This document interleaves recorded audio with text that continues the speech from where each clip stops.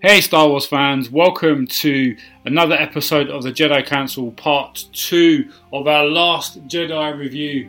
I am your host as always, Alex, and with me is my good buddy, brother in the Force, Dave. Say hello, Dave. Oh, should I do it again? Hello, Dave. Welcome to Part 2 of our Last Jedi review, guys. Thank you very much for joining us again. We are glad to have you. Hopefully you are glad to be back with us. This is part 2, so we are hoping that you've listened to part 1. If you haven't listened to part 1, press pause, go to SoundCloud, go to iTunes, download this, have a listen, and then come back. With us again, let's carry on. So, Dave, we spent an hour and 40 odd minutes 40 minutes. having a good chinwag about The Last Jedi. Quick question, has your thoughts changed about how you felt about it since we last spoke? No. It was an expected answer, but nevertheless, I thought I'd ask the question nevertheless. Yeah. So, yeah, guys, we obviously covered quite a lot of the story in our previous podcast. We covered things like the story itself, the visual creation of the film. We both agreed that it looked visually stunning. We covered space battles, the hand-to-hand fight scenes, and then we started to look at the story in a bit more detail and some of the issues that Dave and I had with those particular story points. Obviously looking at then the comedy of the movie, not to mention we started to dig deeper into the characters that are in the movie, and we covered in great detail Luke and Leia. So today we're going to continue with that. We've got a lot to get through today. We need to cover things like Captain Phasma, Snoke, the Canto Bight scenes, story developments and character developments of Rey and Kylo Ren. It's a huge podcast to get through, guys, but we're glad you're along for the ride. Any opening thoughts from yourself, Dave, before we jump into The Last Jedi? I've seen yet more activity on social media. There's still the ongoing debate amongst the fans as to whether this film was good or not. The arguments to both for and against are both. You get passionate fans on both sides of it, but nothing I've seen so far is changing my opinion at the moment. What about you? Yeah, no, I'd agree with that. And then we've also had a couple of more episodes of Rian Johnson Explains, just to kind of add some more fuel to the fire. So it's been an interesting... I think we've had 2 this week already, let alone in the past week since we spoke. So, yeah, it's been a bit of a up and down for The Last Jedi in particular.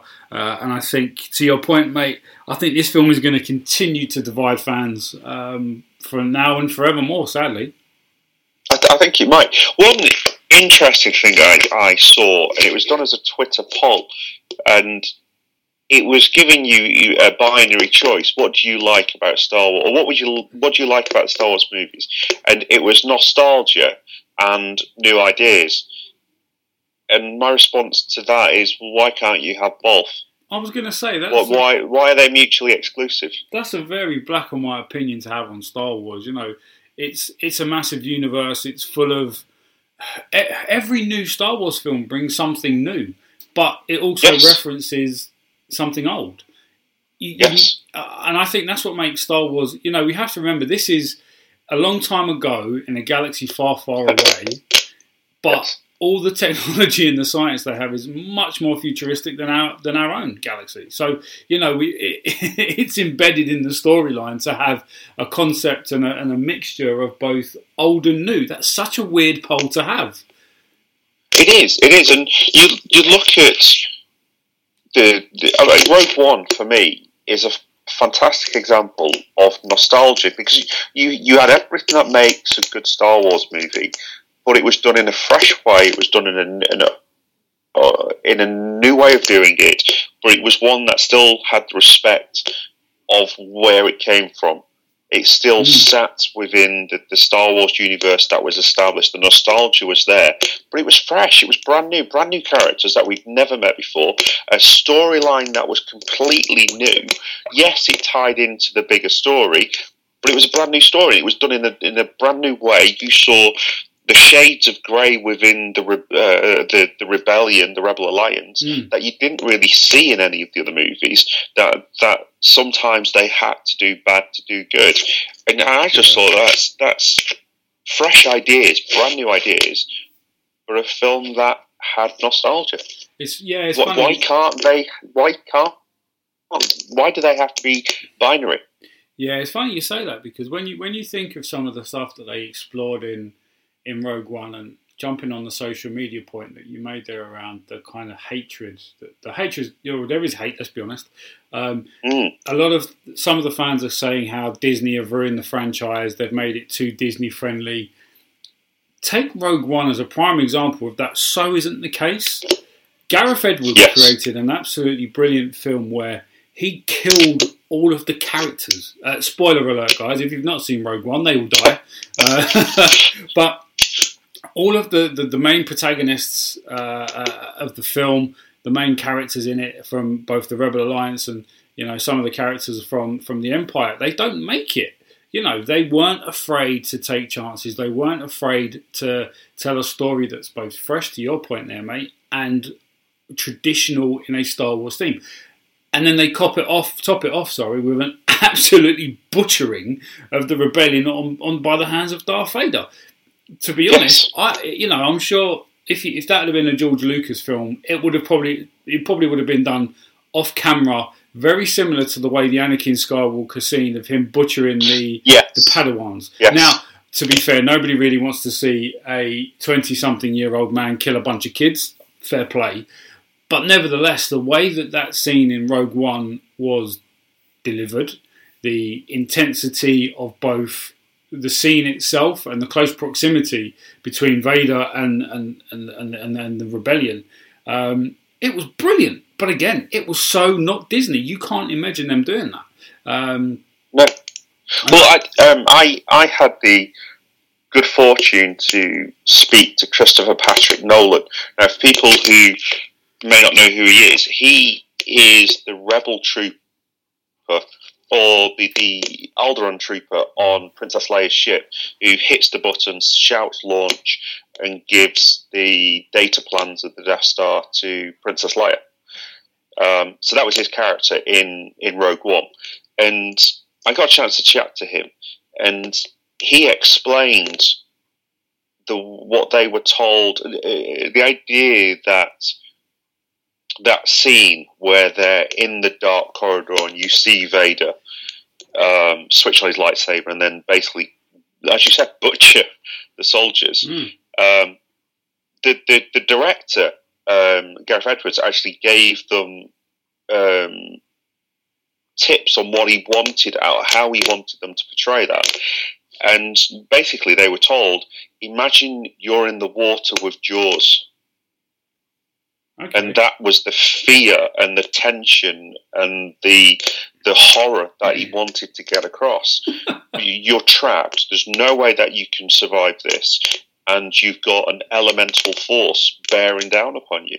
It's funny. That's an interesting kind of idea to have to make you feel scared. I mean, no offense to that advice, but if somebody said to me, you're stuck in a corridor with Darth Vader and he's coming at you with a lightsaber, that would probably scare the bejesus out of me more than a bloody shark in the water. But that's just me. So, yeah, I think to kind of jump back on topic, as we strayed off as we normally do. Yes. Within minutes. I would say it's a record, but it's probably not.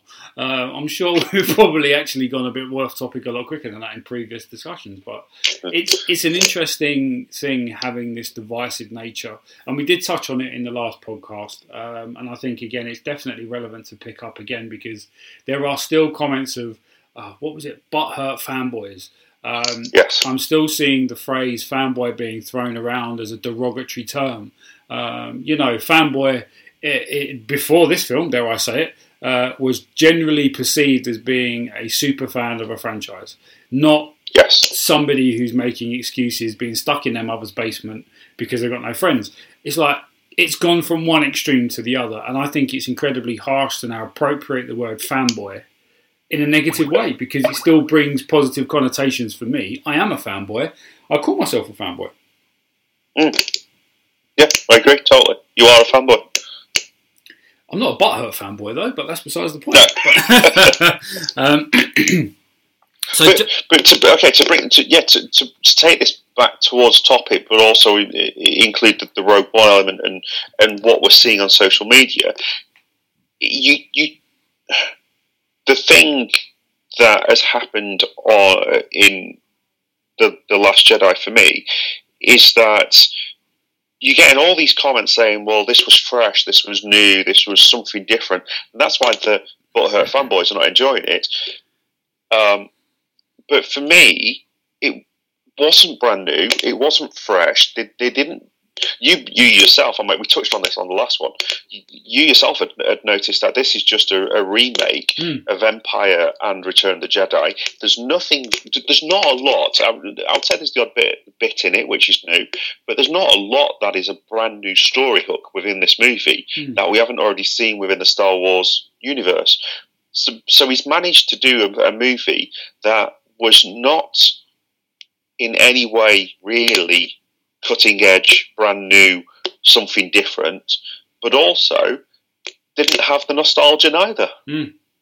Yeah, no, I agree with that, mate. I really do. And it's funny because this whole divisive nature and everything along the lines of this for this movie, it kind of got elevated for me today in particular because yesterday, The Last Jedi won an award for the most grown-up movie, I think it was called.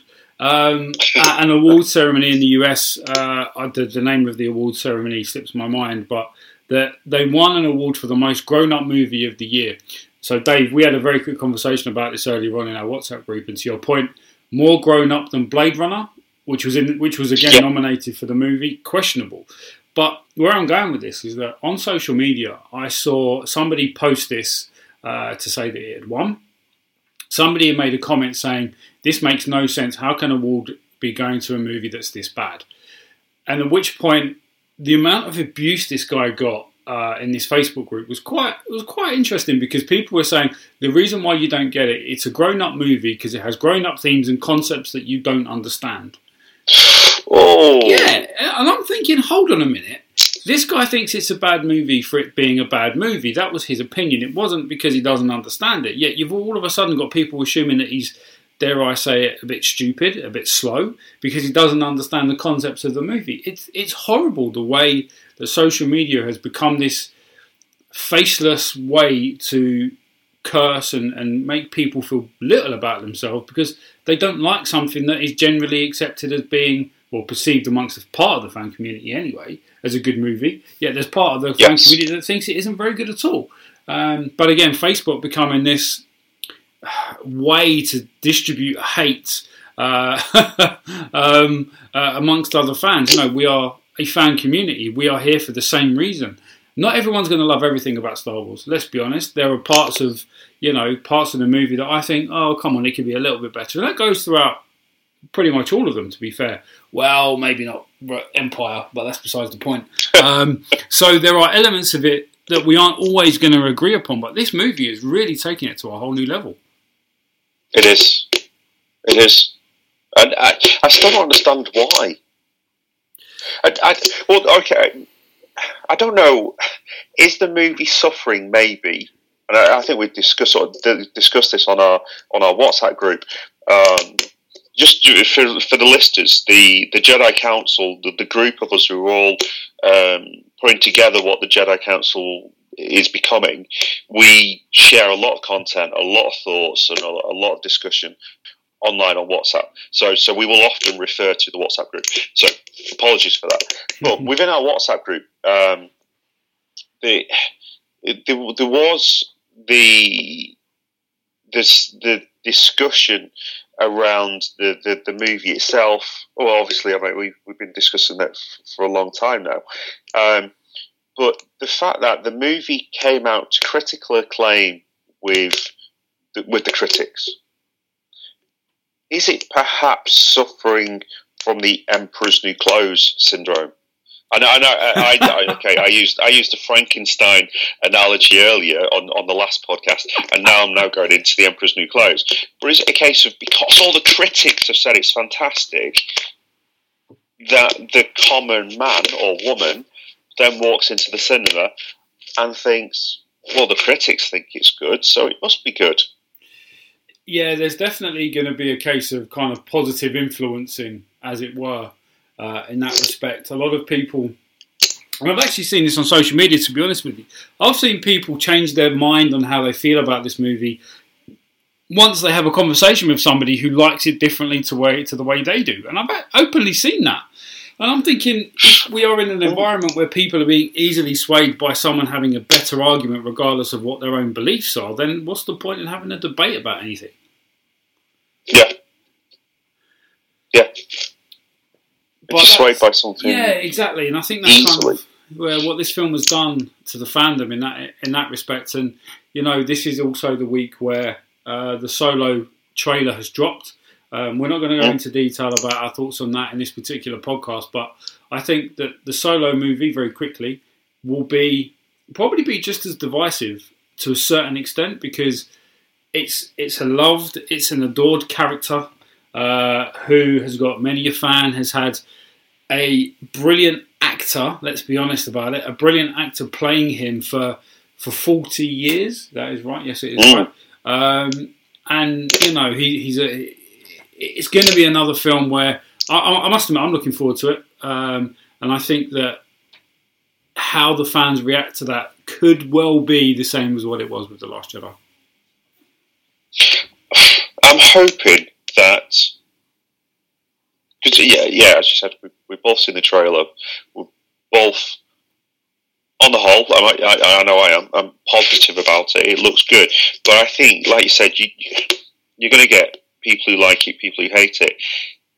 I think with The Last Jedi, people have disliked the film. The people that do dislike the film have disliked the film because there are major flaws in the writing and the directorship of the movie. Whereas what I think will happen with the Solo movie, and I hope I'm wrong, is that it will be people who hate it in part because it's Disney, in part because it's a much-loved character that's having a refresh, and people will dislike that just because it's change. Yeah, I agree with that 100%.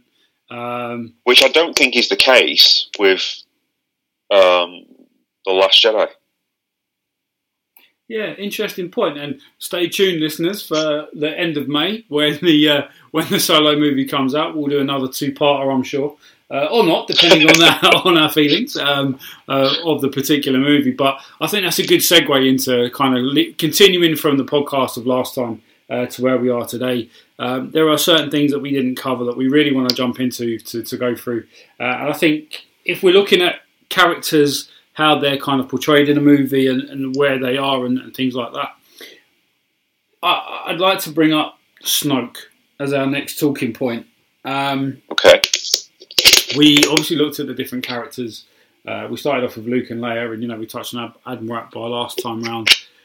That Snoke has had a lot of comments about who he is or isn't, or who we don't know who he is, let's be honest with you.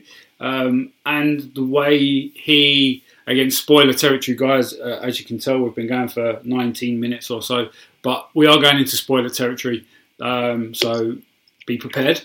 Snoke literally being cut down in his prime. Well, it might not be his prime, he looks pretty old. But he the way that his character was built up in The Force Awakens, the way that he was kind of led to believe that he is this brilliant, force-wielding, I don't want to call him a monster, but I think he could quite well be. There were... A Palpatine. He was a Palpatine. Well, yeah, there were theories he was more powerful in the dark side of the Force than Palpatine, which is an incredible thing to say when you think about it. We know the Emperor from, dare I say it, all 6 movies was an absolute nut job. But he he was incredibly powerful in the dark side of the Force. And to say that this new character, Snoke, is... I think it was Andy Serkis, who obviously plays him, actually said it. He was believed to be even stronger in the Force than Palpatine. Yet the way that the character was literally cut down, I'm thinking, personally, when he went, I thought, no way. He can't go like that. I don't know how you was feeling, Dave, when you first saw Snoke's demise in this film. Well, okay, as a positive, one of the few positives I could probably make to Rian Johnson on this, that was a massive shock. And I think that's why, that's obviously why he did it. He did it because he wanted to make an impact and he wanted to create a talking point in the movie. And Rian Johnson succeeded there. And absolutely. It was a shocking moment. And for me, that was a success for Rian. Whilst also being a failure. It's a bit like the First Order in this whole movie then, isn't it? Really, a partial success, but and also partial failure, all in all. Yeah. Okay, so we are probably now straying into the realms of being butthurt fanboys for those members of our listenership who want to term us that, because yes, we want to know more about this guy. Where did he come from? Why was he what he was? How had he got to where he was? And one of the arguments I've heard online is, well, you 40 years ago when the Emperor was first unveiled, you didn't want to know all that then. There was none of this asking the questions of where did he come from and why. But think about it, that was 40 years ago. There wasn't all the expanded universe you have now. There wasn't 40 years of backstory already in existence. Whereas we've got all that now. So to have a character that has seemingly come from nowhere to leading the First Order, which is the largest military power within the galaxy, with no background, is stupid. It's stupid. I'm sorry, Rian Johnson, but that is stupid. And I completely agree, because when you think of the way he was set up by JJ in the Force Awakens, he was led to believe that he was this almighty Force user. He had managed to turn Kylo Ren from being this devoted light side user, from the son of Leia and the main prodigy of Luke in the Jedi Academy, as it were. He has managed to persuade Kylo Ren to go to the bad side and join him. There must have been something to drive him to do that. Now, when we see the Emperor and Palpatine manipulate Anakin, he does it because of his attachments. He does it because he wants to save Padme. And we know he has attachments to Ahsoka from the Clone Wars show. So therefore, there is that trigger that the Emperor... And we'd see it even with his mother. And boom, there you go. That's the first thing. His mum... the rage when his mum dies. So there's the trigger points that he can jump on to manipulate him. We didn't get any of that. All we just heard was that Rian Johnson, well, he might have done, that Snoke has influenced Kylo Ren to join the bad side, as it were. Luke saw the anger in him and was about to kill him. And I'm like, I want more than that. To your point, but there was also an implication in there that Snoke had managed to manipulate Luke. Yeah, exactly. So how powerful is this guy to manipulate a Jedi Master as well as the student? And when you think one of the other displays of his power is the fact that he has actually connected Rey and Kylo Ren to become... So we're going to jump into detail about this particular piece in a minute, but while we're here, Snoke created their... I've heard it being called force timing on the internet, which I think that's quite funny. But it was closer to force sexting, to be fair. Yeah, you can't escape Kylo Ren without his shirt off. But no. the way that he managed to do that. If he has got the power to connect two individuals visually like that, who are thousands and thousands of miles away, his use light years. The force power that he has is impressive. Now we see that obviously. I'm sorry, just he'd never actually met Rey, and yet he's managed to get into her head. He's only felt her through the Force when he turns around to Kylo Ren in The Force Awakens and says, "There's been an awakening. Have you felt it?" I thought. By the way, I know this isn't a Force cast. This isn't a Force cast. This isn't a Force Awakens podcast. But I love that part of the movie when he's leaning over Kylo Ren and tells him he's felt not disturbance in the Force. He's felt the Force Awakens. Have you felt? I really, really like that. I actually thought Snoke was going to become a really cool character, and the way the film was progressing, it was turning out that way. Minus his gold robe. Sorry, Ryan Johnson, you got that completely wrong, mate. You don't put. He was wearing a bathrobe. Yeah, it was like an older Hugh Hefner. And his Victorian guards were his Playboy girls. All right, that's a whole weird thing. But nevertheless, the character himself of Snoke was this amazing dark side user who was incredibly powerful. Yet the manipulation that Kylo Ren clearly has of the Force to enable him to block out Snoke. Yet Snoke has had the ability in the recent past, let's put it that way, to get into Kylo's mind and connect Rey's mind. The fact that he couldn't feel what Kylo Ren was doing with the lightsaber is beyond me. I agree. For somebody that has this all-controlling, all-knowledge, all-powerful way of manipulating the Force, for him not to be able to sense what he's doing with the lightsaber, I mean, come on. But that's it. I mean, we know that from the prequels, from the original trilogy, from Rebels, from the Clone Wars. We know that all the various different Jedi and Force users all have particular strengths in different areas, and we saw it in Force Awakens when you see Kylo Ren's ability to halt a blaster shot in midair, and his ability to use the Force in a brand new way. And it looked like Snoke's ability is the power of manipulation and domination of the mind. That's interesting. So how could Kylo Ren, then confuse him? Yeah. Well, that's an interesting point. The one good thing, well, one of the good things that have come out of The Force Awakens and The Last Jedi is the display of new Force abilities. We never saw the likes of Luke or Darth Vader hold a blaster bolt in midair. Now, I'm not saying Kylo Ren is more powerful than Darth Vader.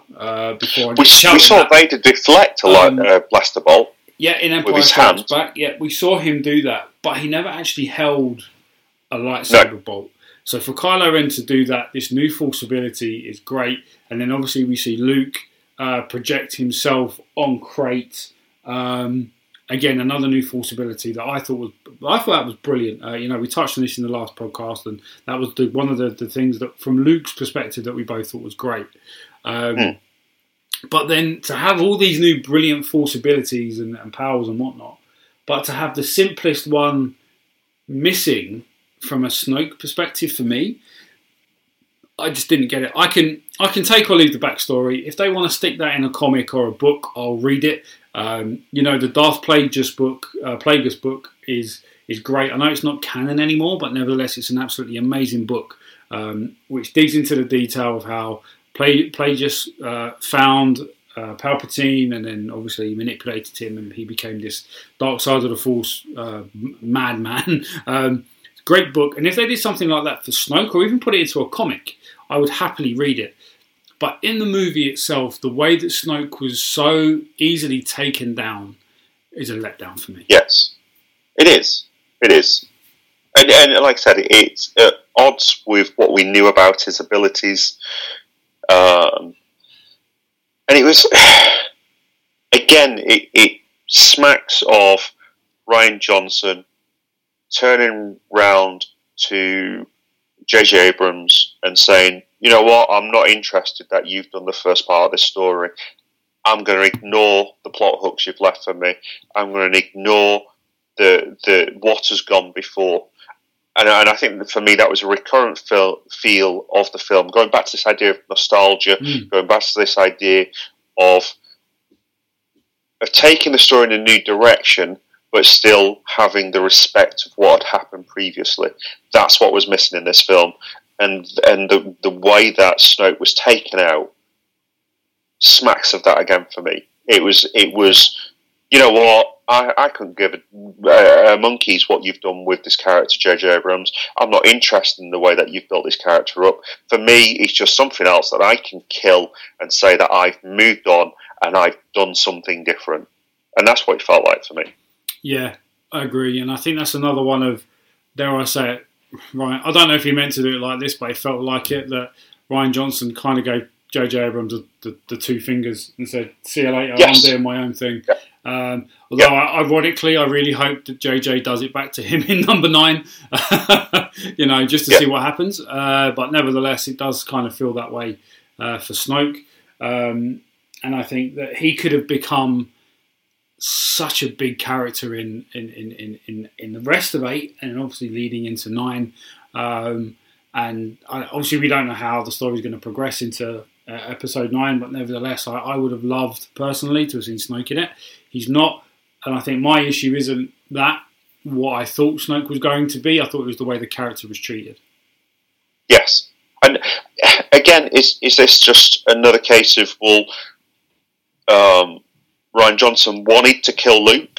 He wanted to get rid of the past with Luke, and he's then left with 2 strong dark side Force users against Rey.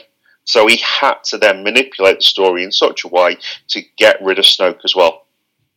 And that way, you've got 2 young characters to take the story forward in this new idea and a new world and a new universe, and everybody needs to get over it and just move forwards and get with the times, because it's now a young person's film. And I don't know if that was part of the agenda as well. It's funny, no, now you say that, when you think of the way The Empire Strikes Back, sorry, not Empire Strikes Back, when you look at the way Return of the Jedi starts, we see Yoda giving his kind of final 2 pennies worth of knowledge to Luke, who then obviously hands himself over to the Force. So to your point there, where you say around you had 2 dark side users against 1 light side, that's exactly what we had in Return of the Jedi. We had Emperor and we had Vader taking on Luke. Now, I know Luke had the whole rebellion and whatnot, but so does Rey. You know, if you put them side by side, and this is another mirror image. She's got about 8 people at the moment. Oh, she does now. Yeah, you're right. But you've got 1 light side user in Rey taking on 2 dark side users in Kylo Ren and Snoke. That would have been a brilliant way to have gone into episode 9, because nobody would know where the hell that was going to go. And it also means that she is the underdog going into that. Exactly. Whereas at the moment, she can whoop Kylo Ren. She's done it repeatedly now. In a one-on-one fight, he doesn't stand a chance against her.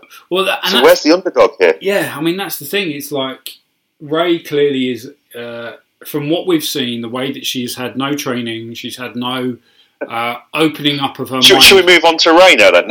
Well, this is a great segue, to be fair. So, the way that she's had no training, the way she's had no kind of, what's the word I'm looking for, like practice with the Force, other than what happens on Starkiller Base, and then manipulating a Stormtrooper. We see that, and yet I know at the end of Force Awakens, Kylo Ren he was wounded badly. Let's be honest. Anybody that can take a crossbow shot from Chewie into the hip and still be standing and fighting is doing a good thing. That was an impressive stance for me. But then to see what happened in The Last Jedi, where she can better him, in my opinion. To your point as well, because it just shows how strong she is in the Force. It doesn't show how weak Kylo Ren is, because I think he's equally strong, and that goes to the point of the movie, isn't it? That the light side has risen, so the darkness will fall, and it will kind of meet in the middle. There has to be this equilibrium of Force powers and Force users, as it were, to make things equal. But I genuinely think that if it came down to a one-on-one, I think Rey will take him down. Again, yeah, she is stronger, which I haven't. Okay, a lot going back to the Butterhurt fanboys. A lot of the comments I'm seeing have been directed towards people saying, "Well, was it Mary Jane or something that was that Mary Sue used? Yeah, Mary Sue. That's it. Yeah. Used for Rey. I don't mind that she is powerful. I have no issue with that, because Anakin, as a child, was powerful in the Force. So that's not an issue. My issue is the fact that she has control of that power with no or limited training. That's where my issues are. So the fact that she can go toe to toe against Kylo,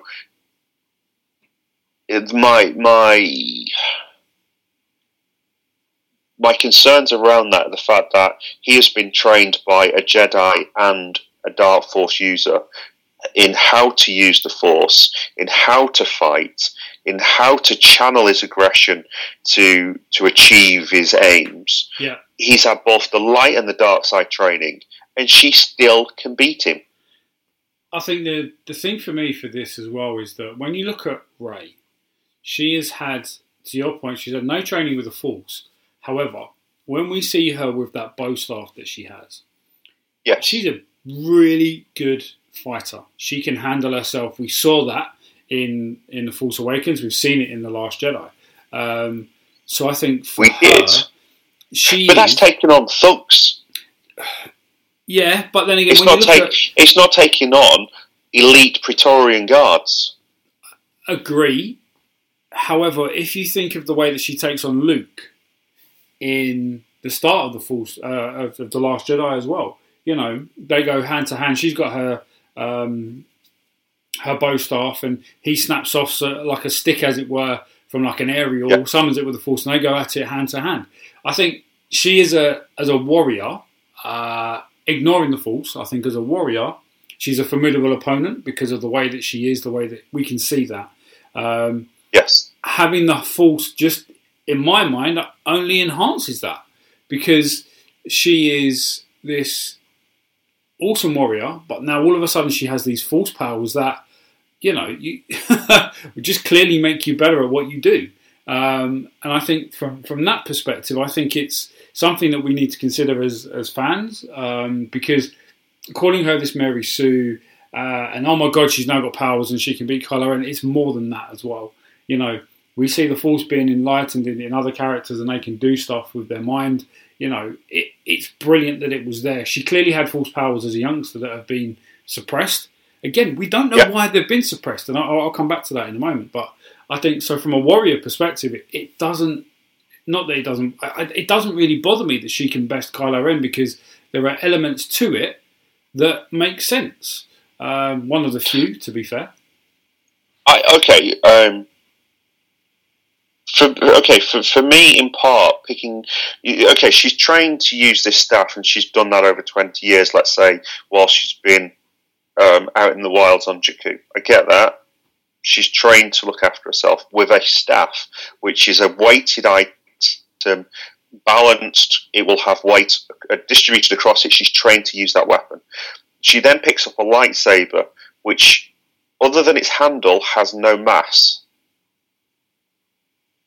It's light, it's energy. She's effectively holding a microphone, or a microphone-sized object, which has got no mass, and she can swing it, she can position it in such a way that it can block, and it can deflect, and it can strike.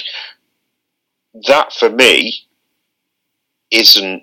I'm going to use the word realistic. We're talking about Star Wars here. But for me, that isn't realistic. It's almost like turning around to someone and saying, right, okay, you can fight with a sword. Okay, yeah, it is exactly the same as that. If you went back a few hundred years to a more feudal time in England, it used to take soldiers, knights, years to train to fight with a sword, and years to train to fight with individual weapons. You would find that knights would specialise in different types of weapon. Some would be the great sword, the two-handed sword. Some would be the bastard, the hand and a half sword. Some would be better with a lance and jousting. Some would be better with an axe. It's because each of the knights trained with separate weapons and different weapons. They honed their skills over years and were capable of fighting with different weapons. If you gave them a completely unfamiliar weapon, they would have the rudimentary skills with that weapon, but against their master with that weapon, they wouldn't stand a chance. They'd be cut to pieces. And that's what we saw with Rey. She has a skill with a staff, but then she's been given this entirely brand new weapon, and within seconds, she's a master of it. I think this goes... That isn't right. No, yeah, I'd take your point. I think one thing that is clear, we know that she's full sensitive. Yep. We know that she was abandoned on Jakku at some point. We don't know. Well, we saw the flashback, didn't we? So we can only assume that she is of the age of maybe 6 or 7, maybe even 5 or 6. We don't really know. And again, because we don't know, and you don't know what, as stupid as it sounds, you don't know what you don't know. But she could have had lightsaber training as a kid, the way the Padawans do in the Jedi Academy. We saw... Well, that then doesn't work with the fact that she is the daughter of nobodies who abandoned her on Jakku because they were drunks. And they were just looking for the next quick fix of alcohol. You kind of stole my thunder. Sorry. Because that's something that I really wanted to kind of come onto, because listeners, if you tuned into the Jedi Council podcast number 1, where we recorded this before The Last Jedi came out, Dave and I gave our theories around who we thought Rey was going to be, or is. Dave, you were of the opinion that you thought she was going to be a Kenobi. Yeah. I said that she was going to be a nobody. And I was right. However, I don't know if I am right. So we obviously see the way Kylo Ren explains to her how he knows who she is and who her parents are. Okay. Now we see that, but it's in a situation where he's trying to manipulate her to join him. And I think that is a red herring. As much as I want to be right, I genuinely think that is a red herring, because I think that she isn't a nobody. After seeing everything that we've seen, as much as I'd like her to continue to be a nobody, I really would, because it's an interesting turn from a Star Wars perspective. Well, okay, you say that. I don't mind that she's a nobody. That isn't an issue for me. And yes, it would have been nice if, because we were all coming up with the idea of who she might be and what her background might be and what have you. And I did say, well, possibly she's going to be a Kenobi, because I wanted some type of linkage into Luke and so on. But the reality of it is, I'm not that bothered that she's a nobody. For me, that isn't an issue. It's more the fact that even as a nobody, she still had some history of training for me. So she could have been a member of Luke's school and still have been a nobody. She could have been abandoned by drunken parents, but not on Jakku, but instead with Luke. And Luke had begun the training with her. I'm making up story here. I haven't got the foggiest. And that's it. That's the important thing, isn't it? This is now becoming, again, we're being hypothetical about what she still could be, even though we've been given the answer that definitively says in the movie she is a nobody.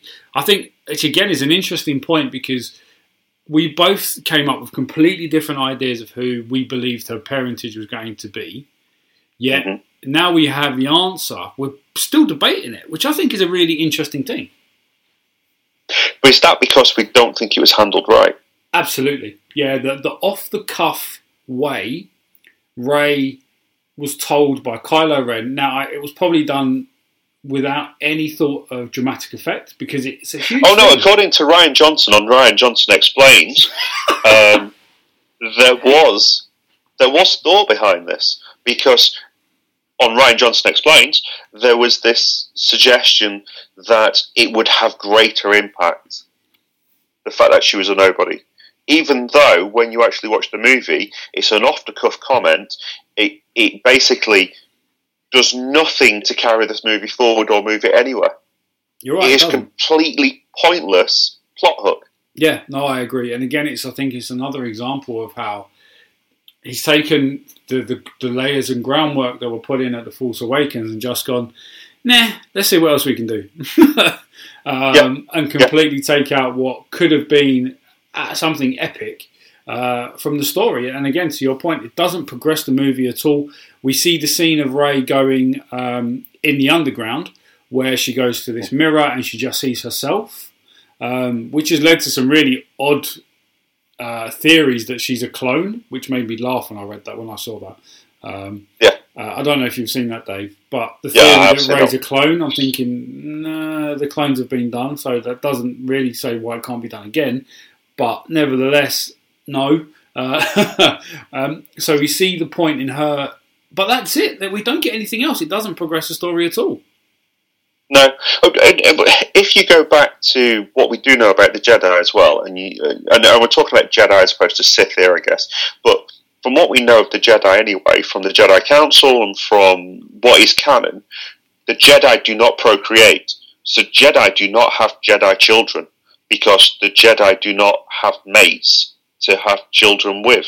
So every Jedi that has ever been in existence, other than Luke and Leia, for the last 4,000 or 5,000 years of canon, at least, has been born of normal parents, of a non-Jedi parent. So the fact that she is a nobody doesn't matter. I think there's only been one other exclusion to that rule. I can't remember if it was Kit Fisto or Ki-Adi-Mundi, one of the two. Ki-Adi-Mundi was allowed to marry because his species was dying out and he was a virile male, and so the idea was he was allowed to have wives to procreate. Yeah. Ironically... Yeah, it was Ki-Adi-Mundi. None of his kids clearly were Jedi, but anyway. Well, they might have been, but they might have didn't. Well, they probably would have been killed in Jedi 66. Yeah, exactly. So it's an interesting theory there, to your point, where because there is the rules that they can't have children, they can't get married, etc., etc. It does beg the question why it's such a big deal that she was a nobody. And and that's why it doesn't bother me, because that is the background of every Jedi. She didn't need to have parentage of importance to become what she is. Yeah, she became it in spite of it. Yes, but she still needed to have that training, and that's the bit that's missing for me. It's I'm trying to think of an analogy. It's the equivalent of being given the most powerful supercar to drive. But if no one trains you how to drive it, you're not going to be able to get to the shops. No, I'll take your point. That's interesting analogy. Unless you're Anakin Skywalker that gets in a podcast and a pod racer, and all of a sudden becomes the best human to ever pilot a pod racer. But again, that's another Force user. That's the thing for me. I haven't got an issue with her power. I haven't got an issue with nobody parentage. I've got an issue with the fact that she must have had training somewhere. And I think in The Force Awakens, we saw that Force ability unlocked by Kylo Ren tinkering with her head to try and get the plans, not the plans, the map of Luke. Yeah. So he unlocks whatever the block has been that has been placed upon her since she was a child. Which you have to assume was done by a Force user. Yes. possibly the Force user that had begun her education, because all of a sudden she can use powers to influence a First Order Stormtrooper. She can all of a sudden summon a lightsaber across a battlefield. It was almost Thor-esque there. Oh, I love that scene. That's one of my favourite moments in the whole of The Force Awakens when she does that. But carry on, sorry. I love that. I have no issue with that. And that also, again, it was J.J. Abrams, for me, was implying there is something extra to this person before all of this happened. Well, yeah, that's true. Yeah, and that right, was not carried on. It is, yeah. And again, I think that's an interesting segue to kind of jump onto Kylo Ren. Sorry, sorry. This links to Kylo Ren as well, actually, because you also see Rey in Maz's castle. So we're going again back to The Force Awakens, because we have to look at what's come before to see where the story is now. And again, maybe it would have been good if Rian Johnson had actually watched The Force Awakens before doing The Last Jedi. But anyway, it was a case of she picked up the lightsaber for the first time in Maz's castle, and she had a number of flashbacks, and those flashbacks included a number of different elements that were linked to the weapon. Yeah. So I get that. So there was the flashback to The Empire Strikes Back, a traumatic moment in that lightsaber's history when both Luke and Vader first met. The two primary owners of that lightsaber, when they first fought face to face, when the disclosure of who Vader was made, when Luke lost his hand. So there was a lot of trauma and a lot of emotion at that moment, so that makes sense. You also had the voice of both Obi-Wan Kenobi and Yoda. Yep. Why? Obviously linked to the lightsaber in some way, because neither of those could be linked to Rey, because she's a nobody, she's got no training. Well, when you think Obi-Wan Kenobi was in ownership of the lightsaber for a longer period of time than both Anakin and Luke put together. He was. So again, that makes sense that you potentially did hear Obi-Wan's voice. But then the final part of what you saw with that lightsaber was the scene of destruction associated with the Jedi School. Yeah. You see Kylo Ren with a red lightsaber, not a green lightsaber, which is what he had when he fought Luke. Yeah, true. Was it green? It was green when he brings the house down on top of him, yeah. Yes. So he actually had his red lightsaber with the flanges. Yeah. You also had the Knights of Ren there alongside him, and all of them were gathered at the destruction of the Jedi School, which never happened, according to Rian Johnson. Sorry, I've just had a light bulb moment there. That hadn't occurred to me whatsoever. I completely forgot. But where's that memory come from? Because the lightsaber wasn't at the Jedi Academy. No. And Rey wasn't at the Jedi Academy, or at least that's what we've now been told. She's a nobody. She was left by drunks on Jakku. So where's that memory come from? How could Rey have that flashback? That's kind of blown my mind a little bit there, to be honest with you. I think that scene in The Force Awakens where we see, and that's only, it's what, maybe a minute, if that, of diced footage of her memories and kind of messages from Yoda and Obi-Wan Kenobi coming through. But that scene, yeah, you're bang on. It was raining. There was the Knights of Ren. Again, something that gets completely forgotten about in this movie, by the way. And we can kind of add to that, to the list of forgotten characters.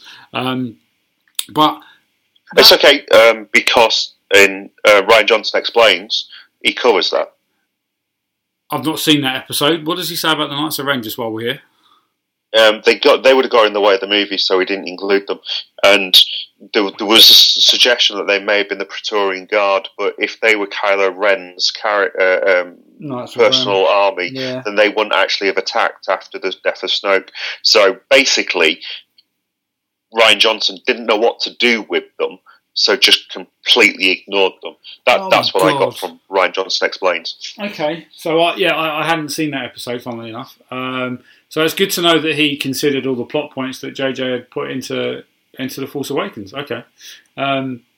But jumping back to the Rey piece and that particular flashback and everything, you kind of pointing out the difference between the way that it was portrayed in The Force Awakens to what was perceived to have happened in the Force in the Last Jedi. They're completely different, and I had completely forgotten about that. So again, I think that just adds to me the what on earth are you doing, Ryan, with this movie point. Yeah, interesting. And again, it for me just smacks of the idea that Rian Johnson came in with no regard for the fact that he was picking up the second part of a trilogy. Yeah. And like we talked about earlier on, like Darth Vader at the end of Rogue One, he's butchered the rest of this film. But yes. But yes, he's done a Vader on it. If you said that to me, you might take that as a compliment. But yeah, no, I think that might have been his plan. Well, I think that does tie in nicely to the character development of Kylo Ren, funnily enough. Mm-hmm. Which you've got positives to say about this. I do, yeah. I do like the way that out of the whole movie, he is the one character who I feel has actually progressed, both from a acting perspective, and I'll come on to Adam Driver in a second, but from a character perspective as well. We do see elements of his angry emo. I'm using air quotes for the benefit of listeners. And I must admit, I really hated that description of him in The Force Awakens, where he doesn't get his way, so he ignites his lightsaber and he starts tearing apart that computer, as it were, with his lightsaber, and he has his temper tantrums, and I like that. I personally liked it. He's somebody with a lot of power, and he doesn't know how to really have it as an outlet. It's like a child. To be fair, it is like a child who can't speak, so they cry and they scream to get attention for what they lash out. It's having the frustration that you've got this power, but you don't really know what to fully do with it. And the fact that he's like that shows that he is frustrated and that he is powerful enough to kind of realise that he needs to have more power. And torn about how he controls himself. Yeah, absolutely. It's nice that it harks back to the Anakin, and the fact that Anakin was also a torn, confused, powerful, but didn't know how to channel his energies. Dare I call it petulant? Yeah, he was. Yeah, and I think that the way that has been done for me, we touched on it in the last podcast where I said that he goes all Anakin when he's flying his TIE Silencer. The way he manoeuvres the vehicle, the way that he takes stuff out. And I thought that was absolutely brilliant, but he is mimicking, for want of a better phrase, or mirroring is probably better, the Anakin Skywalker character in many ways, because he is the good and the bad bits. The good and the bad, yeah, because he's also crushing, for want of a better phrase, on Rey. He clearly wants the two of them to be together. He sees that they are stronger as a team than they are separate, which is very similar to Anakin and Padme. Now, I know Padme wasn't a Force user, but nevertheless, he sees that. She was an emotional crutch for him, which Rey also seems to be. Absolutely, and the fact that at the end of Return of the Revenge of the Sith, he. Actually, when you think about it, Anakin Skywalker starts to hate Obi-Wan Kenobi, who is his father figure, and we see Ben Solo or Kylo Ren start hating on Luke in this, and it's very similar. And that's the one thing that is apparent in all 8 Star Wars films. There are themes that are repetitive, and I think this is the one that The Last Jedi actually nails on the head, and it's probably the only one that, in my opinion, he gets bang on. There are questions with other elements of this film that Rian Johnson's done. We're covering those, but nevertheless, this is one part of this movie that I look at it and I think, okay, you know what, you've done Kylo Ren justice here, minus the shirt, the scene without his shirt on, but nevertheless. I've got a comment around that one, just on the basis that this is meant to be a child's film. Well, for me, it's a 13 in the US, it's a 12A in the UK. But when you think of Star Wars as a moneymaker franchise for Disney, a lot of it is geared towards children because that is where all the toys are sold. So there has to be an engagement with children, and there has to be a story that works at a child's level, which is something that the prequels did miss because they made it overly politically complex at times. Yeah. And that was where sometimes they failed. And also the love scene between Anakin and Padme was a little bit too old for the children. I've got young children, and they get bored at that scene, and they just want it to fast forward through. Dude, I'm 36 and I get bored in that scene. well, yeah. But that might also be down to the bad acting. But anyway, true. But you've got in this movie, you've got these forced sexting. I'll use that term again. Where on Rian Johnson Explains, he was explaining that the idea was to try and create this connection on multiple layers between Ren and Rey, and I get that, except it was too older material for a large part of the audience who would go to watch this. I would be uncomfortable trying to explain that to young children. Yeah. Especially when she says, "Oh, put your shirt on," and that bit. And it was a little bit... I think that's another example of how, in my opinion, the humour kind of fails in this film, because I think, doesn't she make a joke saying, "Can we do this another time?" or something like that? Yes. When you're properly dressed. Yeah, something like that. I'm like, well, again, that's another example of it kind of falling flat on its face. It was one of those moments that I didn't laugh, I cringed. I was like, really? You're putting this into a child's film? Because, to your point, this is supposed to be a film to bring in kids. You know, the Star Wars, let's be honest, I know we are mid-30s and 40-year-old men and we collect action figures for this particular film, but nevertheless, Star Wars was created by George Lucas as a child's film. It's supposed to be child-friendly. The end of the end of Revenge of the Sith clearly isn't, because of the way Anakin gets cremated, basically. But nevertheless, there are scenes that do make it become a slightly more mature audience relative, and I think this was unnecessary. We didn't need to cut to him without a shirt on.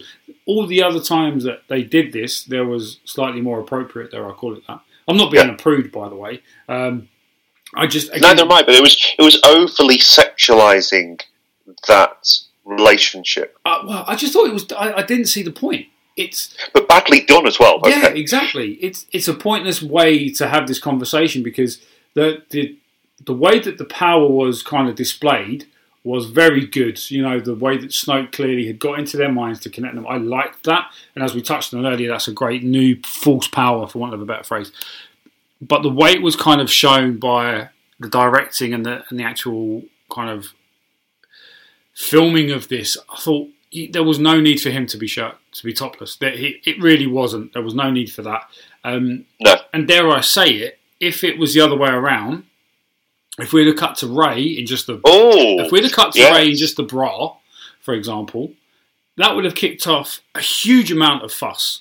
Because, you know, it's the shoes on the other foot. And I think that needs to kind of get called out again, because would Rian Johnson have ever done that? Of course he wouldn't have done it. But because it was a dude, and then it's a little bit different. And I'm thinking, well, you know, it's very strange to have that process in making that particular scene for me. That's a very good point. I never even considered the difference that it would have made had it been the other way around. Mm. That's a very good point. Whilst we're discussing this forced sexting, one thing that I am struggling with is the idea that Snoke had managed to connect them with their minds. Okay, so why could they see each other as though there was a camera on them? If you're in someone's mind and able to communicate with them in their mind, you wouldn't have an external view of them. So her seeing him topless wouldn't actually have happened. Unless it was like a very similar way that Luke beams projected himself. Yeah, unless it's a way that kind of power has been manipulated or changed, for want of a better phrase. That's the only way that I can think about it, because I think you're right.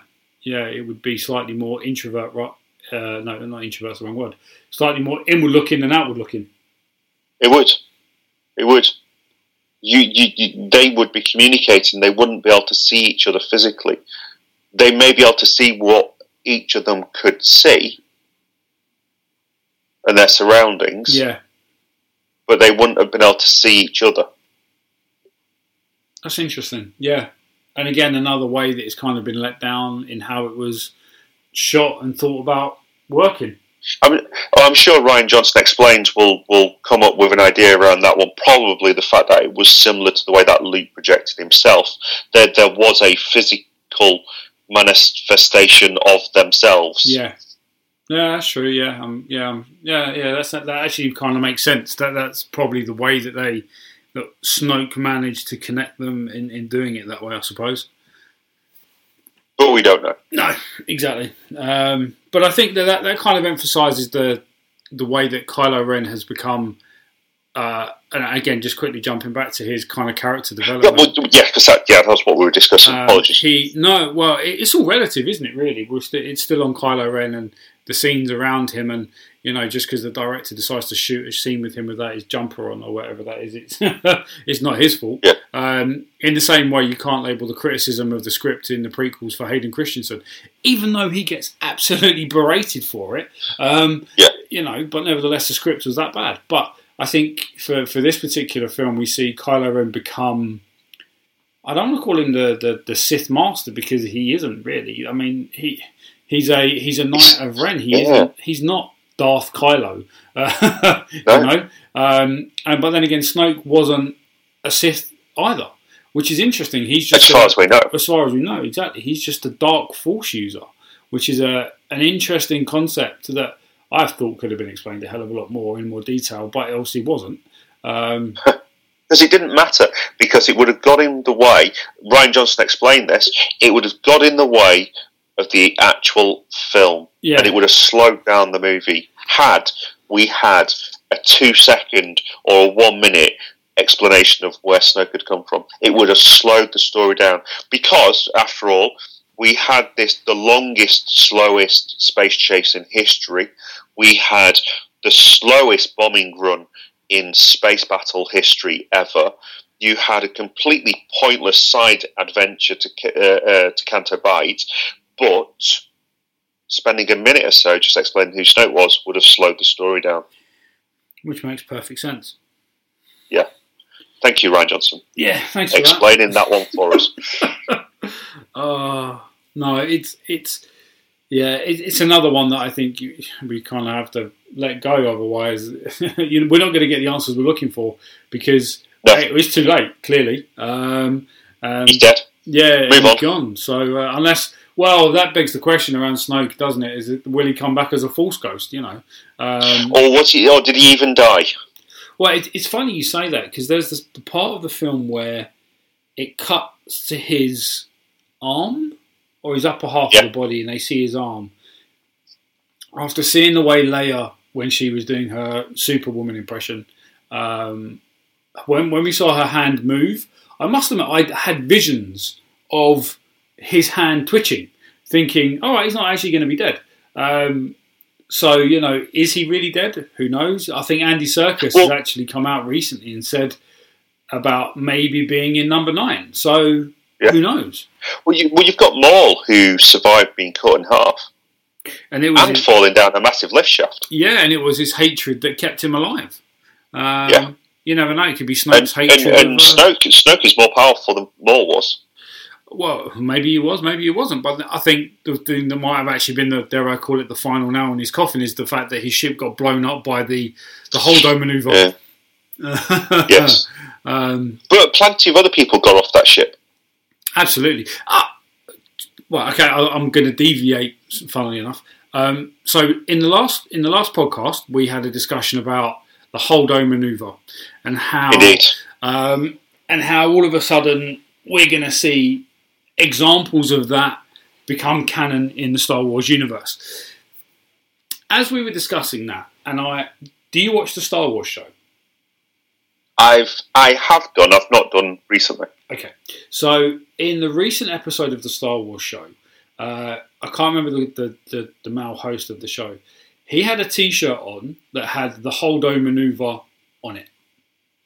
Now, if that's now going to be known as canon, that it's known as the Holdo maneuver, then that implies she invented it. Yes.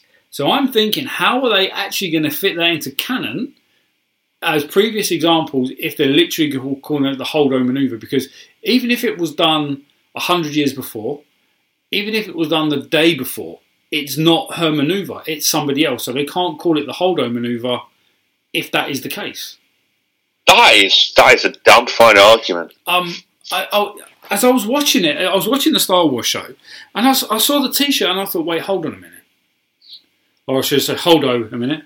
Sorry. Holdo a minute, yes. We've all saw that at the same moment. Yeah. We both have really lame thoughts on comedy, clearly. But better than Rian Johnson's. Absolutely. But nevertheless, I don't mean to digress, and I just had to lay that out there as an argument to why this is not going to work from a canon perspective, the Holdo maneuver. Because it can't be called that. It'll have to be the Darth Revan maneuver, or the Tarkin maneuver, or somebody who has done it previously. Exactly. So therefore, a win for us haters in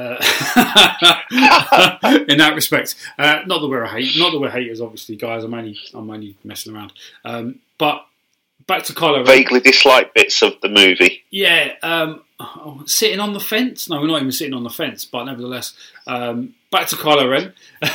Yes. We both agree that his character development was absolutely fantastic. And I thought, yes, it was. And I enjoyed how he became more angry towards the end. Yeah, he became more dark. Dare I call it that? Yes.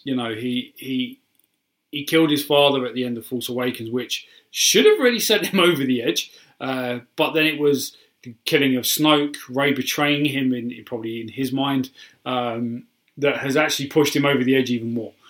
So it's going to be interesting to see what kind of Kylo Ren we get in Episode 9. I, for one, hope we get a Kylo Ren where he puts his mask back on. Not because Adam Driver is horrible to look at, but because when he wears the mask, he looks so damn cool. well, you see, that was another Rian Johnson that I want to get rid of the mask. I want to get rid of the history and the background that had been established by J.J. Abrams. He wore a mask. Take off that ridiculous mask. Yeah, exactly. His grandfather wore a mask. He wants to be like him. That's why he's wearing a mask. It's not because of anything else. It's not because it offers him any breathing support the way it did for Darth Vader. It's because he wants to emulate Darth Vader. Yes. And it's interesting that Snoke turned around and said to him, "Oh no, get rid of it. You look like a child," or something, wasn't it? That was the throwaway comment. Again, another way that Snoke, I don't know. I actually think Snoke at one point probably said to him, "You need to emulate Darth Vader, so try to be like him," which is why he probably thought, "Oh, I'm going to wear a mask. And wear black." Yeah, exactly. And wear head to toe black and have also, the red lightsaber is Sith, but again, he isn't Sith, so therefore maybe you shouldn't have a red lightsaber. Who knows? Yes. Where did he get the red kyber crystal from? Because I read the Vader graphic novel, which shows the early Vader when he is first unveiled in his new armour. And I, to be fair, that a comic book, I need to do that as an actual review, a written up review for our website. So it's a phenomenal comic book story. I love it. Yeah. And it shows how Vader goes hunting for a lightsaber crystal to power his own lightsaber.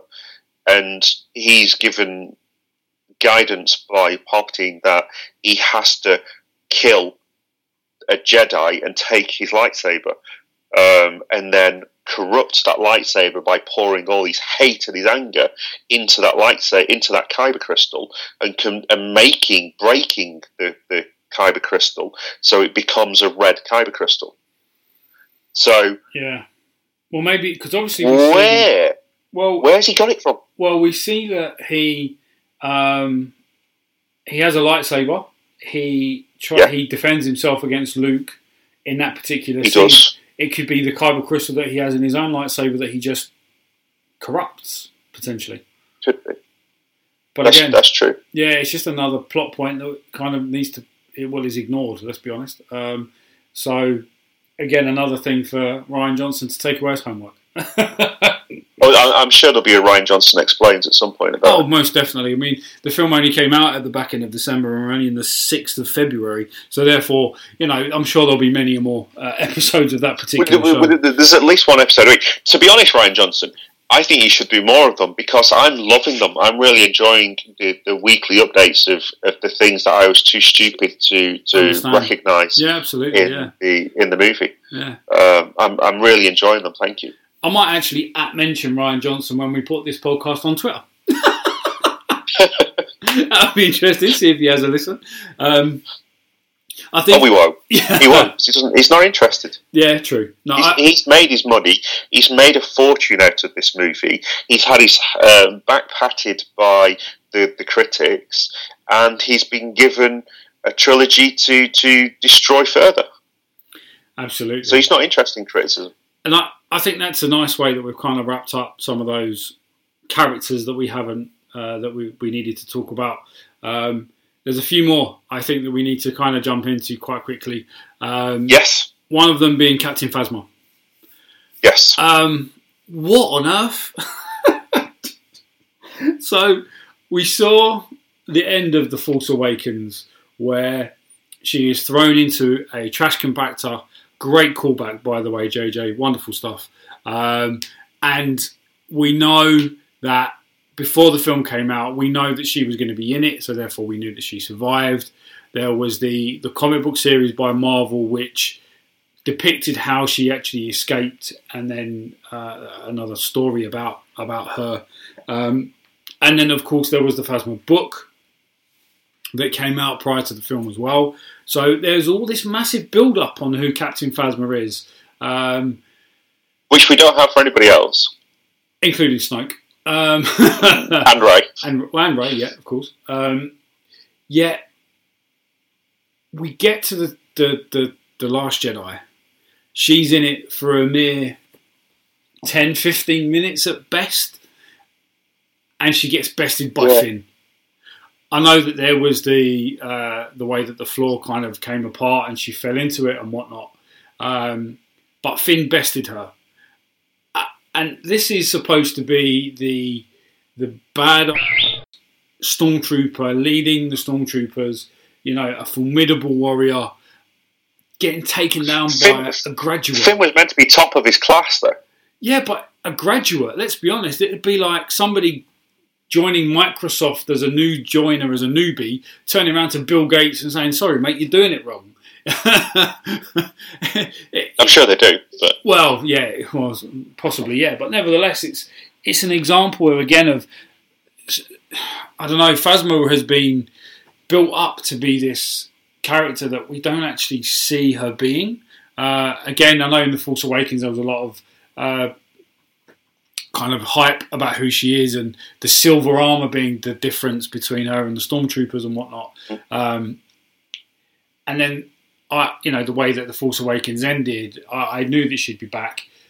But now, do we assume that she's dead? Well, okay, to go back to this idea that Finn beat her, if we go back again to The Force Awakens, you had Finn twice pick up a lightsaber. So Finn has had proper combat training with energy weapons, because he would have had close combat training to use the riot maul that the trooper that shouts traitor to him. Yeah. So he's had training with that type of equipment. He's had training with energy weapons. And he picks up a lightsaber twice, and in both times he gets whooped, both by the stormtrooper that calls him traitor and by Kylo Ren, who's been shot by Chewie. Yeah. And yet, he picks up a weapon this time, and with no problem whatsoever, can take down Phasma. Yeah. Yeah, again, you have to start questioning why that's happened, how that's happened.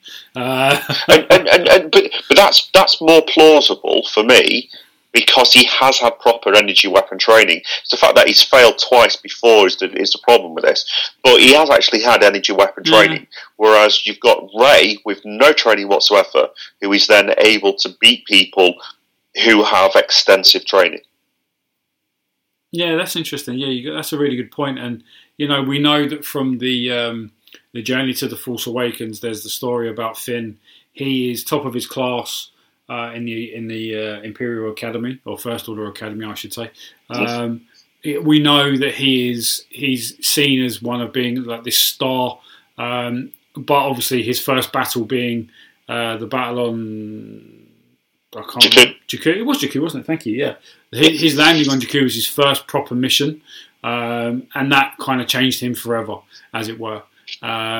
So we know that there's that history of ability and whatnot.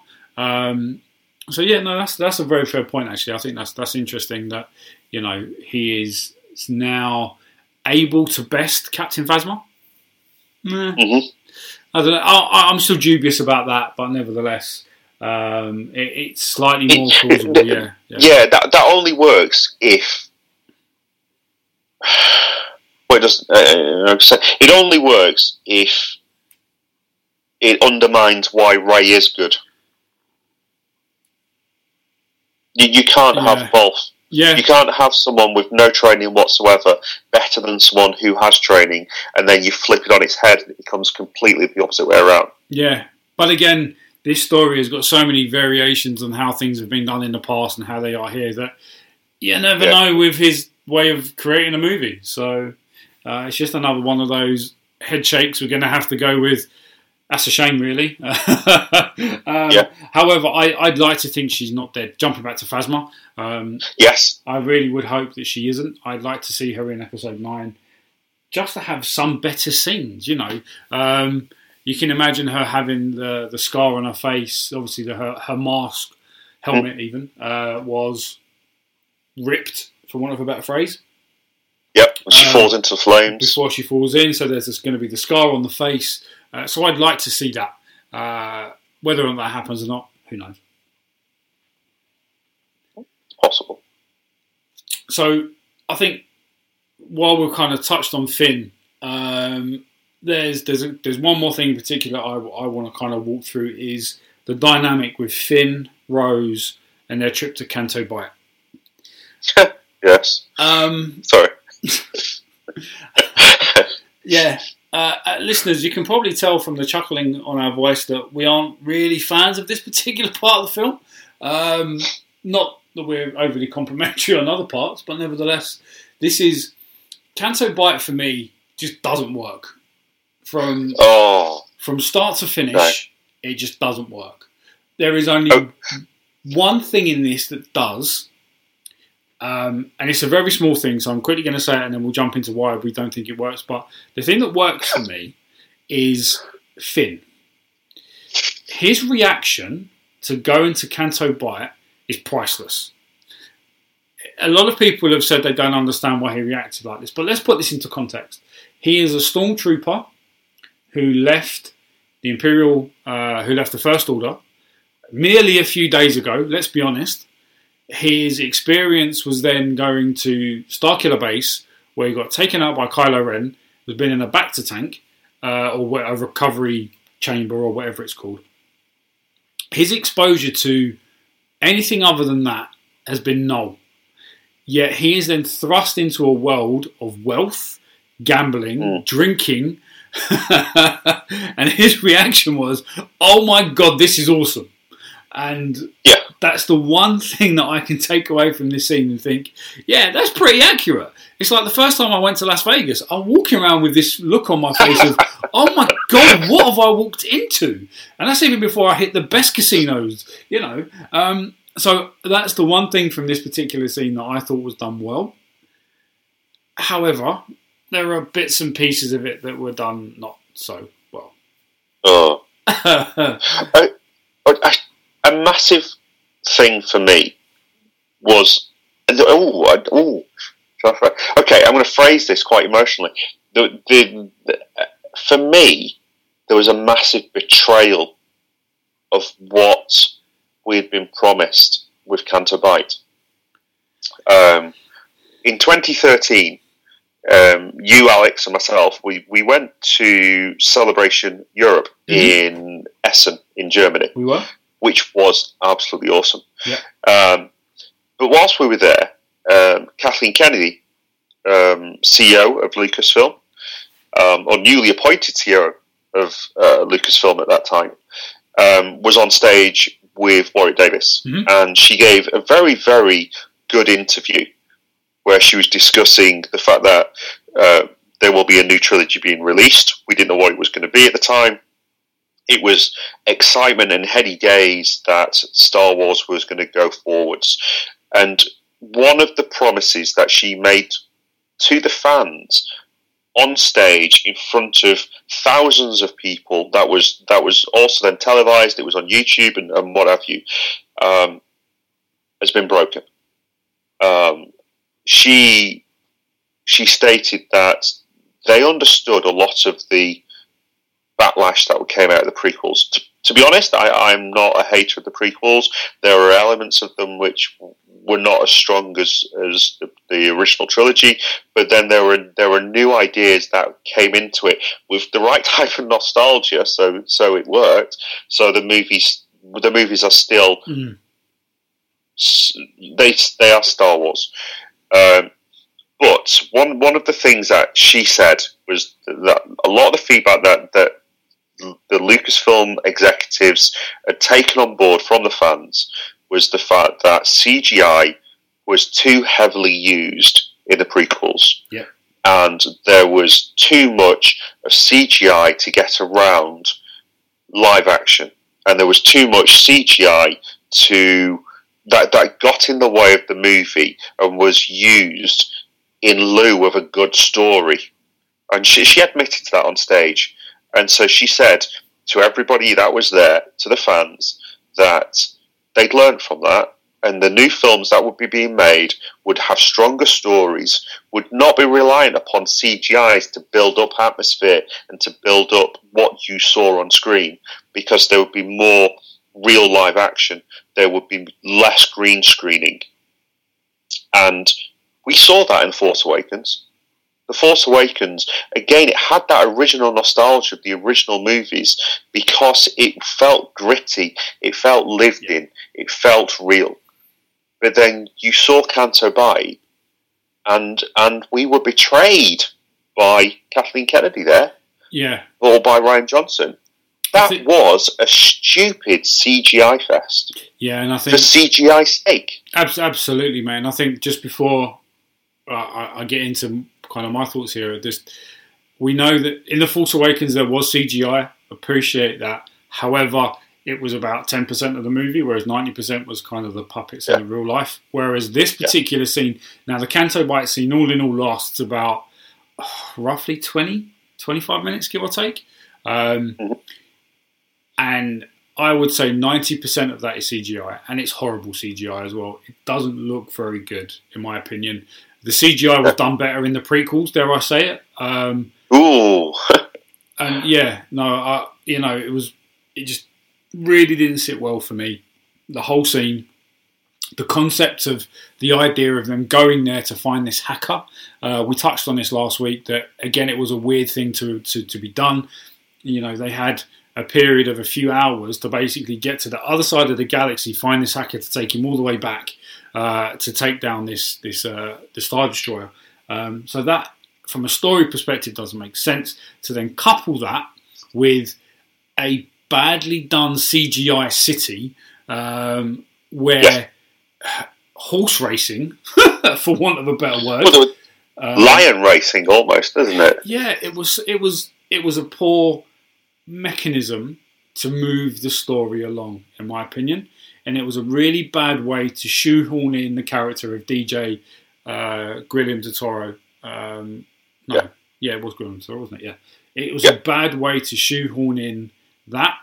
Marvel and to try and build this relationship between Rose and Finn.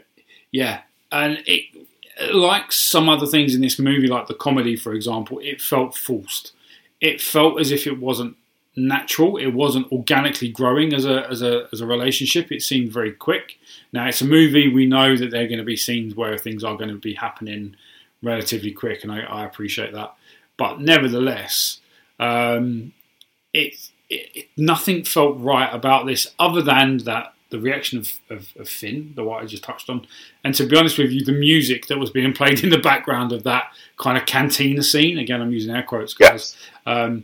But they're the only things for me that felt right about this scene. It just didn't work at all. Even the comedic elements with BB-8, like there was that short kind of alien in the prison cell bit where he makes all the guards fall over. Yeah, where he shoots them with the coins. You know, yes. Like this where the short alien has been feeding him the coins, thinking he's a slot machine. Yes. Yes. And then all of a sudden he fires them out to knock all these guys out. I'm thinking even that for me didn't feel. You know, when you look at things that R2 has done in the past, he has shocked and electrocuted people. I think even BB-8's done that as well. You know, we saw BB-8 in The Force Awakens give Finn like that thumbs up with his flame. Again, really cool. But some of the stuff that with BB-8, I'm kind of deviating into the BB-8 character in a bit more here, but there's the scene where they're flying the ship and BB-8 has to plug a socket with his finger, for want of a better word. It's not a finger. And then all of a sudden, on the other circuit board, something else goes bang, and his finger, all of the thing splits. And yet by the end of that particular scene, we've got like 25 different sockets being plugged by BB-8. And I'm thinking, how many attachments has this guy got to then, you know, to then all of a sudden we go to the Canto Bight scene where he's all of a sudden pinging out these gold coins like a machine gun. And I'm thinking, this is getting ludicrous now. The Canto Bight scene, just for me, took me out of the film completely. On second time viewing, again, it took me completely out of the film. And for me, it was just something that let it down even further. Plus, that was kind of shoehorned into the bit where the slowest spaceship chase on Earth has ever been done. So, yeah, that's a no-no from me. Yeah. And the only thing I'm thinking, it was deliberate to try and foster this idea that Rose and Finn connect. And even though it seems to be one side and it's just Rose that connects with Finn. Because from what we'd seen previously, and again, I'm going back again to the fact that in The Force Awakens, you almost had that connection instead between Finn had a crush on Rey and is prepared to almost to put himself in harm's way, which is against where he is originally. He wants to try and escape harm, but he's prepared to put himself in harm's way to rescue Rey. So he has a major crush on Rey, and that is built up within The Force Awakens, and in some ways that inspires why he is looking to try and escape from the Rebel cruiser, because he knows that Rey is going to come back to what he's looking after. She's going to hone in on that. So he wants to escape with that, so that Rey doesn't come back into the middle of a trap. And that's the way he phrased it. It is a trap. So for me, he has a crush, or more than a crush maybe, on Rey, which has already been built up and already started to develop. For now to thrust in Rose, why? I think, just quickly going on to that one, when you look at the way that the movie starts, he wakes up from his sick bed, goes to find Poe, and the first thing he turns around and says to Poe is, "Where's Rey?" Yeah. Which then cuts, obviously, to the scene on Act 2. So even at the start of The Last Jedi, we see his affection, his caring nature towards Rey front and centre, yet completely then disregarded. Yeah. Which I feel is a bit of a letdown. Don't get me wrong, I've got nothing wrong against the Rose character. I think, her character is actually pretty cool. And the way that she then uses the death of her sister to kind of move her forward to do things within the movie, I think is great. Yeah. But it's that underlying start of a relationship building between Rey and Finn. And then even at the end of the movie, I mean, Rey ends up kind of giving flirty eyes to Poe. And I'm like, they've just completely made Finn and Rey go in completely opposite directions. Yes. Yeah. Yeah, that for me was a bit of a letdown. The Canto Bight scene, the Rey, Finn, Rose, Poe, love square. It's not a triangle. Well, stick Kylo Ren in there somewhere as well. Oh God, yeah. Although she turned him down, to be fair. So she has now. Well, yeah, she has now. You're right. It's an interesting. I don't know the way things are going to go, but nevertheless, it's going to be something that is going to be an interesting scene and things to have been done in episode 9, and hopefully they can progress all of this going forward as well. J.J. Abrams has gone absolute. Oh. If he manages to turn this round, he's got a house fire. Yeah, if he can turn this round the way I hope he does, he's going to be an absolute legend to a lot Return of Star of Wars the Jedi. fans. Well, Return of the JJ. Yeah. So, listeners, we've covered a huge amount of topics, and we've been going again for another hour and 35 minutes today. Yeah. I think we've covered this in a lot of detail, Dave. What do you think? Well, on the basis that it's longer than the movie is, I would probably say yes.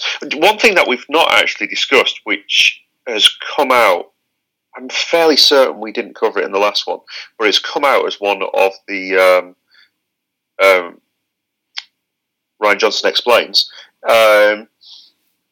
is the fact of Han's funeral, or lack of one. We did touch on this in the last one, how it's going to be in the novelisation. Yes. Yeah. And again, it's just this idea that anything he didn't want to include, he just completely discounted rather than even playing lip service to it. Yeah. It's a massive disservice to... I mean, if they'd have just gone into episode 8, not even consider, or didn't even say that Han's funeral was going to be in the novelisation of episode 8, if they'd have just completely not even gone there, I would have been happier, because you've now got an element where, as we started talking about the Solo film, you've got this beloved character who has been not disregarded, that's the wrong word, but he has been neglected in appreciation, and basically just said, well, he had a funeral, but we're not going to show it. Oh, it's in a book. Because it doesn't matter. Yeah. It doesn't matter. It doesn't matter. It doesn't progress the story. You can imagine that being on a JJ Explains show. Ryan Edwards Explains. Yeah, sorry. Yeah. Well, that was his excuse. The Rian Johnson Explains was the fact that it didn't progress the story, and we've seen this before in previous stories where Luke gets over the death of Obi-Wan Kenobi after 2 minutes of mourning. The difference is there that Luke had only known Obi-Wan Kenobi for a matter of days. He'd bonded with him, yes, and he'd started to begin his training as a Jedi under him, but he'd known him for days. You've got Chewie, you've got Leia, who was married to him and had a kid with him. Yeah. You have his friends who would be parts of the rebellion, such as Admiral Akbar. You have old comrades, lifelong friends. I'm sorry, but they wouldn't have the 2 minutes of grief that Luke shows for Obi-Wan. They would have proper outpourings of grief. Yeah. Because he was a major part of all of their lives, as he was ours. And for Rian Johnson to just dismiss it with, oh well, it didn't help me with it wasn't part of my story. Yeah. Well, that shows how little regard he has for the Star Wars franchise. Yeah, clearly it's more interesting in telling his own version rather than incorporating a lot of other stuff that have come before it. Yeah. And it's that lack of respect of what had gone before. No, I agree. And I think that, to be honest with you, I think that's an incredibly good way to kind of wrap up our discussion on The Last Jedi. We have been, to your comment earlier, we've been talking about this film longer than the film actually is. Listeners, I think you can tell by Dave and I's comments over the last 3 hours that you've listened to us talk about this film, give or take, that there are things that we do like. Let's set the record straight. There are things we do like. However, the overwhelming feeling of being let down, I think, is a good way to perceive how we feel about this film. While, yes, it isn't the film we probably expected, that didn't take away why we believe it's a bad film. There are elements of the film which don't make sense. There are theories, concepts, story plots that have been completely ignored from The Force Awakens, which don't make any sense from a storytelling point of view. And it's one of these films that will continue to divide the fan base. Like I touched at the start of the podcast, we are 2 months into the showing and the life of this movie. We've got the DVD release coming out in kind of March, April time. We've then got, I'm assuming there'll be more special editions, and apparently on one of the Blu-rays there's a 2-hour bonus feature disc. So again, if you've got 2 hours of extra footage, God knows what's going to be in there. But nevertheless, there's a lot of stuff that's going to still continue to come out about this movie. And I think that we as fans will continue to debate them ongoing. And I think that it's going to be an interesting topic to discuss for the foreseeable future, the way that the prequels are 20 years old this year, Phantom Menace, and yet we still, we still talk about the way it divides the fans 20 years down the road. In 20 years down the line, will we be talking about The Last Jedi still like we are today? More than likely. Hopefully it'll have been struck off and it's no longer canon. And I'm nearly going to be 60 when we start doing that. I'll be over 60. Thanks. So, guys, Dave, as always, mate, it's been brilliant talking to you about this. Any closing thoughts? Over to you.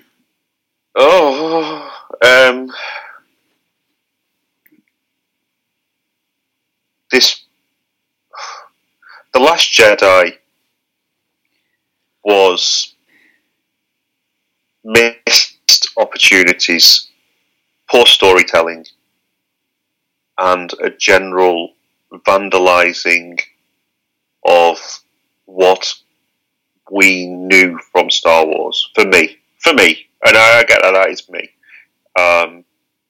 I will still love Star Wars. I do still love Star Wars. I am so hyped around the Han Solo movie, and we would need to discuss that separately. I am looking forward to Episode 9 because I'm hoping that J.J. Abrams turns around the crock of hoodoo that we've been left with. Great reference to the prequels there, Dave. Wonderful stuff. Thank you. Disappointed is where I come out of this, but hopeful. In the words of Princess Leia, we have hope. That is a great way to wrap up. And like you, like I said earlier, I do feel kind of let down by this particular film, and we will continue to debate it. I'm sure there will be elements that will crop up in conversation in due course. But guys, we are The Last Jedi. No, we're not. We are the Jedi Council. We are a website. We are a Twitter feed of Star Wars fans trying to get stuff out there to you all to voice our opinions. We want your opinions on everything that we've discussed. We know that the film divides the fan base. We want to be part of that conversation. We want to be actively involved. We are at www.the-jedi-council.com. I got that wrong in the last podcast. Make sure I got it right today. Or we are on Twitter. We are at the Jedi_Council. On Instagram, we are at the Jedi_Council_TJC as well. Hit us up on any of those particular social media pages, listen to us on the podcast. This will be is available on SoundCloud and will be available on iTunes. Like and subscribe to everything that we do. Leave us some comments on the iTunes. It's always good to get feedback. Give us 5 stars though. We want the positive reviews. No pressure, guys. No pressure at all. Even if you don't like what we're saying, hopefully you'll like the fact that we're prepared to debate it and we're passionate about this. Absolutely. So yes, we are the Jedi Council, guys. Thank you very much for taking your time to listen to us today. Dave, final words? Good night. We will be back on the airwaves shortly to discuss other good things, and may the Force be with you. Remember the Force.